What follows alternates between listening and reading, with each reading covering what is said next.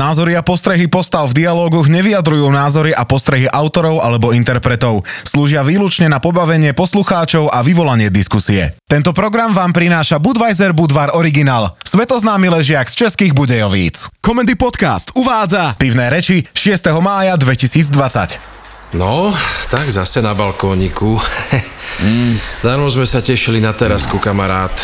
No tak dalo sa čakať, že prvý deň sa terasy v sekunde zaplňa. Naša krčmička praskala vo švíkoch už predtým, ako sa sem dovliekla tá pliaga. No, kaderníctvo detto. Som sa chcel objednať, lebo už vyzerám jak Boris Johnson, ty kokos. A najbližší termín mi dali 4. júna. Nevadí. Dohodol som s Jančím, že nám zajtra podrží jeden stolík. No, však to by som poprosil. No. Sme tam chodili každý deň. Tam by som, kamarát, zvládol aj domácu karanténu. Presne. Ani by mi nemuseli dávať tú aplikáciu do mobilu. Tam by ma našli vždy. No inak to je pekná kravína, tie mobily. Už nestačí, že ma sleduje Google, ešte aby ma sledoval Matovič, že kde chodím a s kým volám. A nebuď paranoidný. Google mapuje tvoje vyhľadávania a podľa toho ti ponúka reklamu. No to isté. Google ma počúva, kamarát. A teba tiež, Miško. Minule sme sa len tak bavili s Nikou o darčeku pre dceru, lebo chce elektrickú kolobežku. Hodinu na to idem na internet a čo myslíš? Čo mi vyskočila? Jaká reklama? Ale to je blbosť. Jaká blbosť?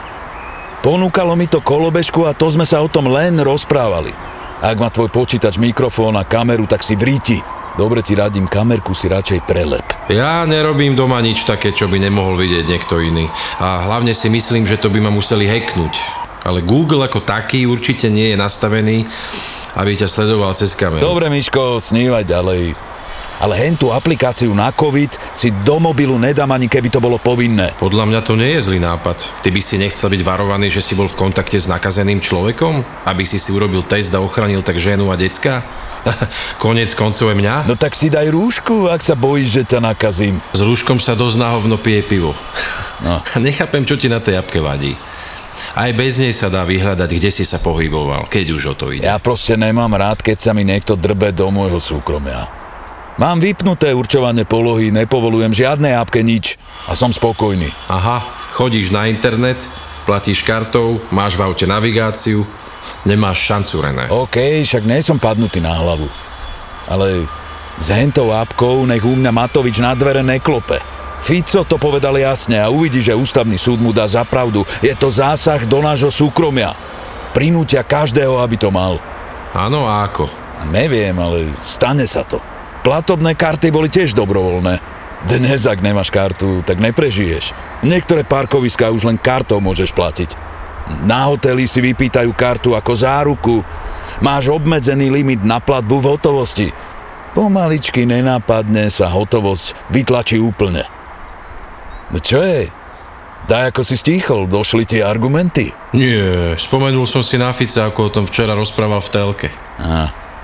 A určite sa ti niečo nepozdávalo, čo? Hej, na to, že je predseda strany a bývalý premiér, by si mal zohnať lepšie rúško. Bolo mu malé a strašne mu odstávali uši. Tvojmu Igorkovi odstávajú aj bez rúška. No tak vidíš. Aspoň v niečom sa tí dvaja zhodnú. Ty si taký debil, Miško. Na zdravie. Hlasuj a komentuj na Facebooku comedypodcast.sk a vyhraj každý deň skvelé ceny od partnera programu. Tento program vám priniesol Budweiser Budvar Original, svetoznámy ležiak z Českých Budejovíc. Ďalšie epizódy, ako aj veľa ďalších zábavných podcastov nájdete na comedypodcast.sk.